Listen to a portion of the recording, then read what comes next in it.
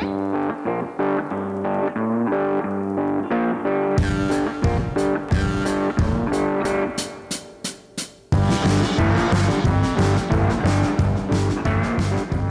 today's session of Reasoning Through the Bible, we're going to talk about how does the Old Testament Mosaic Law compare with the New Testament's law of Christ. The Old Testament law had a lot of commands, but what are we held to here in the New Testament? Are we held to those same commands, or do we have a new law that we're faced with in Jesus Christ? In James, he's very much focused on how to live in the world. Today, we're going to learn a little more about how to live in a righteous way in a very dark world. Hi, my name's Glenn, and I'm here with Steve. We reason through the Bible. We do a verse-by-verse Bible study through the Word of God. Today, we're in James chapter 2, where it contrasts and compares the Old Testament law with this New Testament law. Steve, there's a lot of people that don't believe there's a law in the New Testament, or at least they don't realize that. So we're going to learn some interesting comparisons today. James is building slow. It started back in chapter 1. He's building up and building a case up, dealing with or communicating, should probably a better word, to these Jewish Christian believers, these Jewish believers that have thrown their faith behind Jesus Christ. And so this is adding up to the layers of the foundation and the wall that James is building. James is again speaking to Jewish people that are followers of Jesus Christ. The book was written early, before a lot of the doctrinal controversies started that you might see in some of the Apostle Paul's writings. Here in James, he's writing to people that are dealing with, how do I live on a daily basis? Jewish people's traditions were taught to them from the time they were small children. It was a part of their fathers and their forefathers going all the way back to Abraham.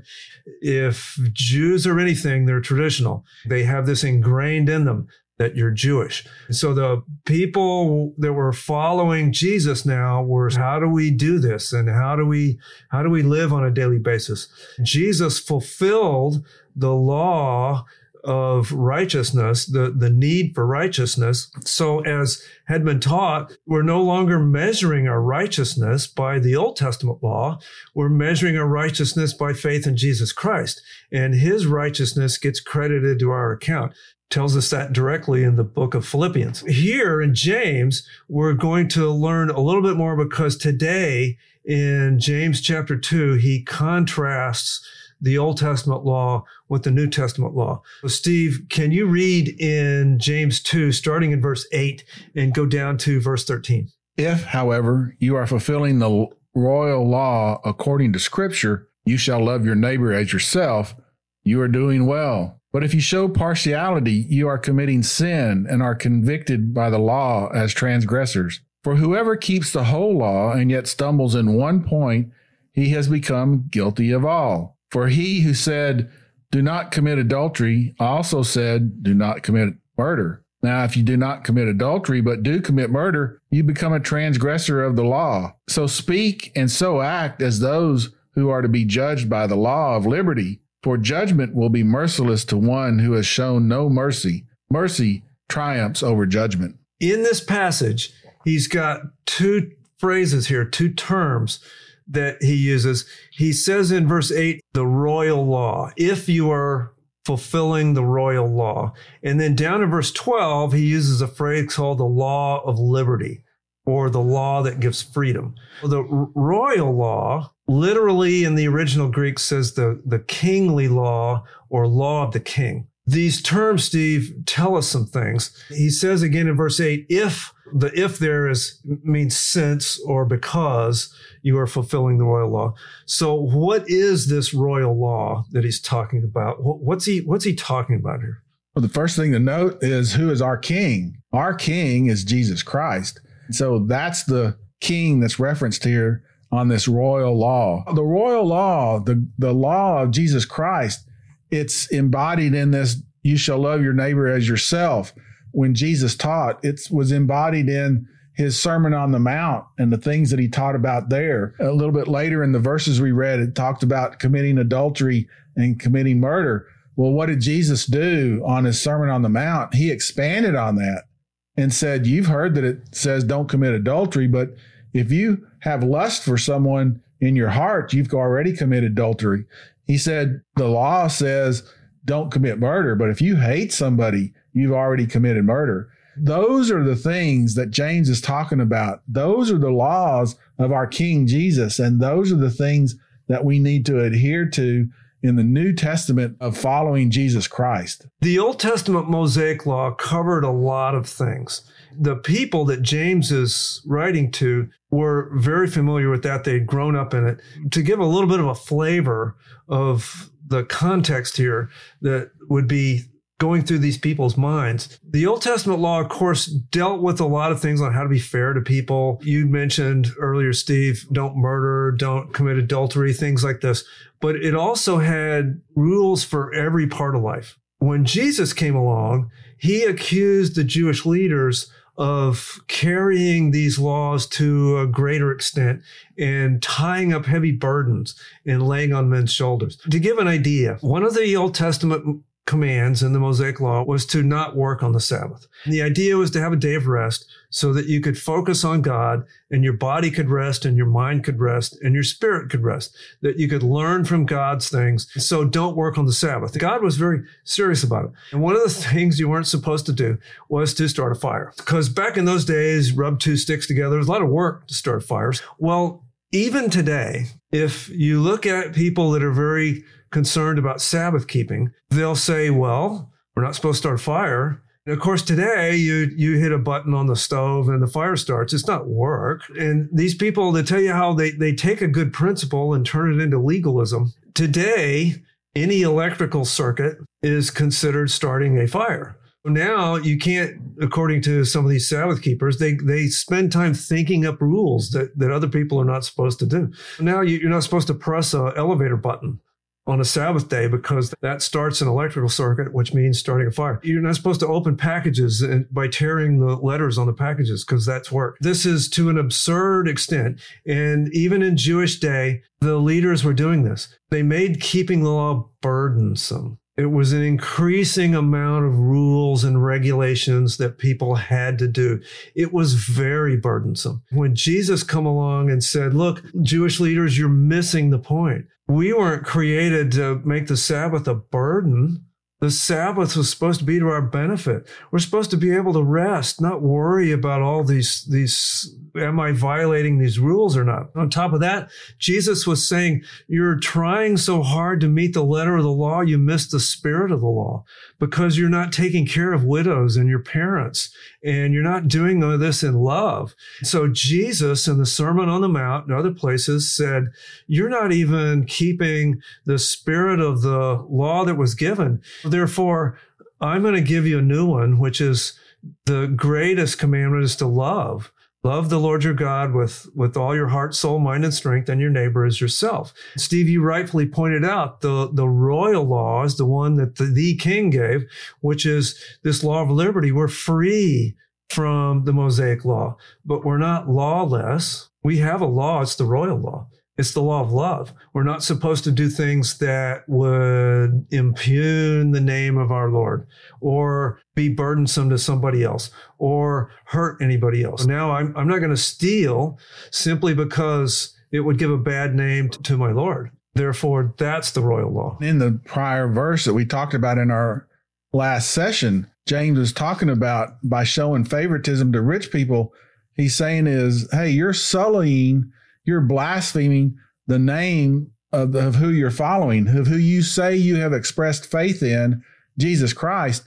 You are sullying his name by showing favoritism. These different things that you point out of this burdensome law, we could go into many, many details of the keeping of the Sabbath and the things that they go through with it. That's why Jesus said, take on my yoke. He was talking about that the yoke of the law, the Mosaic law that the Pharisees and the ruling class had put onto the people was a heavy yoke. But the yoke of Jesus, he said, take on my yoke because my burden is light. And so it goes directly to what you were just pointing about as far as this royal law, this law of liberty that Jesus talked about. In the book of Acts, chapter 15, A question came up in the church about whether or not the Gentiles were required to keep the law. Peter says something in Acts 15 that's very profound. He called the law a yoke of bondage that he says neither our fathers nor we were able to bear. They viewed it as this heavy burden of trying to obey all these things and trying to prove righteousness. He said, we couldn't even keep it. Our fathers couldn't keep it. Why should we lay this on other people? Jesus said the same thing. He said, if you love me, keep my commandments. He had a law, keep my commandments. What were his commandments? In John 15:12, this is my commandment, that you love one another. That's his commandment. This royal law is a law based in love. It's a law based in freedom. Our righteousness is no longer measured by, which chapter and verse out of the Mosaic law am I keeping or violating. Just because I do this list of things in the Old Testament law doesn't mean I'm a righteous person, because where's the love ethic? Where's the greater ethic? That's this royal law he's talking about. The law of liberty frees us from all that. And Steve, we have Christians today some of them are trying to get us back under the Mosaic law. I remember I knew a post-millennial guy at one point, and he was the post-millennial big on trying to say that, well, the ceremonial part of the Old Testament law was fulfilled in Jesus, but we're still obligated to do all these others. It's this burden that we're still obligated to do.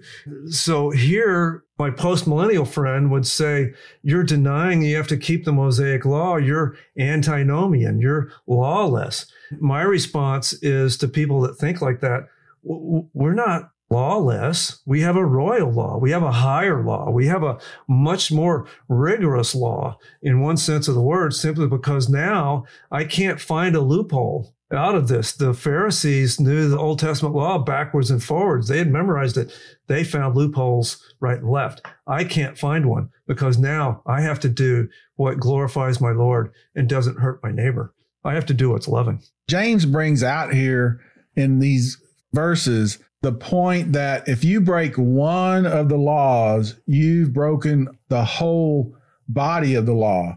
Guess how many laws there were? There were 603 plus the 10 commandments was a total of 613 laws that were put down for the people to do. James is saying, if you've broken one, you've broken all of them. Well, it's very simple to see that nobody was going to be able to keep all of those laws. And to your friend that was pressing you on keeping this Mosaic law, it's a burden because nobody can keep all of those laws. If you break one, you've broken the body of it. So it is liberating. That's why James talks about it. It's a law of liberty because we know, and the people knew that they weren't going to be able to keep these laws either. To me, it's a very apt name, the law of liberty, that frees us up in order to love one another and follow the commands of our King, Jesus Christ. There's also well-meaning Christians that I think violate this because we are called to holiness and we are called to avoid sin and to avoid looking like the world. But Christians, just like the ancient Jews, we take it too far. I mean, there's plenty of conservative churches that have laid heavy burdens on people. Don't drink, don't smoke, don't go out dancing, don't play cards, don't go to the theater. They lay these burdens on people while at the same time, they're the ones out gossiping. They're the ones out with the greed. This is what Jesus was saying is don't be hypocritical about these things. We are called to a law, but it's a royal law. It's a law of love. We're not supposed to go around creating rules for other people to keep to prove to us that they're righteous. Whether or not they go to the theater or do some of these other things is between them and God. Now, here's the next question, Steve. Because he says we have this law of liberty, where it's a law of love. We're not tied to a set of commands back in the Old Testament. But yet, nevertheless, this same book, James, is full of very practical instructions about doing good works. I mean, if James talks about anything, it's about doing good works. How can he in one breath talk about a law of liberty that we're free from being measured by our behavior, on the other hand, talk so much about we're obligated to do these good works. What's the balance here? Because James is calling us back to, or calling his recipients back to, the spirit of the law. What you pointed out, that Jesus was trying to get over to the ruling class and to the people about missing the spirit of the law, but by coming very strict in what they should do and putting up all these fences and extra rules in order to keep the basic rules. James is calling them back to that, to keep that spirit of the rule. As we go through here and he's talking about these works, we're going to be seeing that James isn't using the works as a measure of somebody's salvation, but it's a measure of whether or not that person has actually expressed a true faith. And we'll see that when we get into these other verses that are coming up here right after this. But I say once again, James is building up. He's building a case point after point when he gets to these points. And he's actually saying by the end of chapter 2, if you have true faith, you're going to be compelled by this faith in order to show love, to show compassion, to not show favoritism, to go out and serve Jesus Christ. That all, to me, is wrapped up in embodiment of doing good works, so to speak. There's a very important concept mentioned here in verse 10. Let's reread verse 10 for a second, and subject that we should not miss. Verse 10 says this: "For whoever keeps the whole law and yet stumbles in one point, he has become guilty of all. For he who said, 'Do not commit adultery,' also said, 'Don't commit murder.' Now, if you don't commit adultery, but do commit murder, you've become a transgressor of the law." Well, here, Steve, how many sins do we have to commit to be separated from God? One is all it takes. One's all it takes. What he's saying here is that if we break a commandment, we've broken the law. Think of it this way. If you break a corner of the window pane, you've broken the window. You can't say, well, look at all this other glass over here, not broken. No, you broke the window. Here's another way of looking at it. If I'm driving down the street and the policeman pulls me over and says, you're speeding, you're driving too fast, I turn around and say, well, golly gee whiz, I didn't rob a bank and I didn't murder anybody. All day yesterday, I drove around and I didn't speed. And look at all the laws I did keep. And the policeman's going to say, that's nice. Let's talk about this speeding violation. Or same with any other law. If any criminal gets charged with a crime, let's say he gets charged with murder and goes before the trial judge, and the defendant says, well, I never defrauded anybody and I never stole anything. I never robbed a bank. Well, let's talk about this murder. If you've broken a law, you've broken the law. That's what he's talking about. What we can't do is say, well, God, I know I had a couple of discretions, but I'm not as bad as all these other people because look at the laws they're breaking.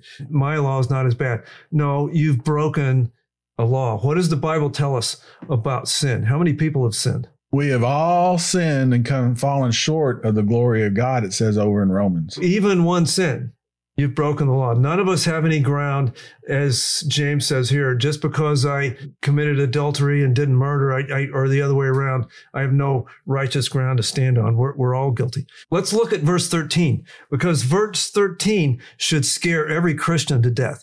Verse 13 says, "For judgment will be merciless to one who has shown no mercy. Mercy triumphs over judgment." So it says there, Steve, the one who has shown no mercy will receive no mercy. That scares me. That scares me. Why should it scare me? Well, because there's probably been times in your life, like there's times in mine, whenever we maybe not have shown mercy, maybe before we became a Christian. It's all fits into this theme of James, where he's talking about hold your tongue, be slow to anger. He's talking about all of this. And again, he's building a case that's here. It's hard sometimes for us, because we're still connected with this flesh to the world, to not be vengeful for people or to not show favoritism. James, again, is calling these recipients of his letter here in order to go to a higher standard, because they have expressed a faith in Jesus Christ, which is the name above all names. All of us should realize that as we go through life, if I don't show mercy to people, then I shouldn't go before God and expect him to show mercy to me. If I go through life acting harshly towards those around me, then why should I get to God and expect him to be loving towards me? The law of sowing and reaping is one of those principles in the Bible that is like an iron vice. None of us are going to get out of it. If I go through life forgiving other people, then the great judge will recognize that and show life to me. If I have mercy on others, then he'll have mercy on me. That's a high standard. That's a high standard. Of course, it all assumes, again, this is for the very first verse, he's speaking to Christians. Just because I may be good to my friends, if I don't follow Jesus Christ, then it's all moot because I won't be in heaven worshiping him.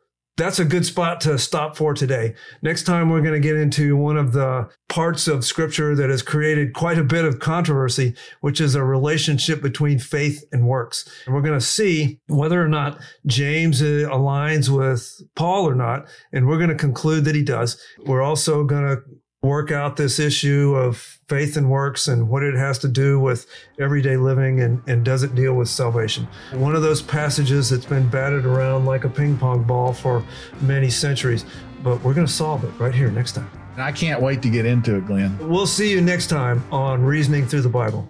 Thank you so much for watching and listening. May God bless you.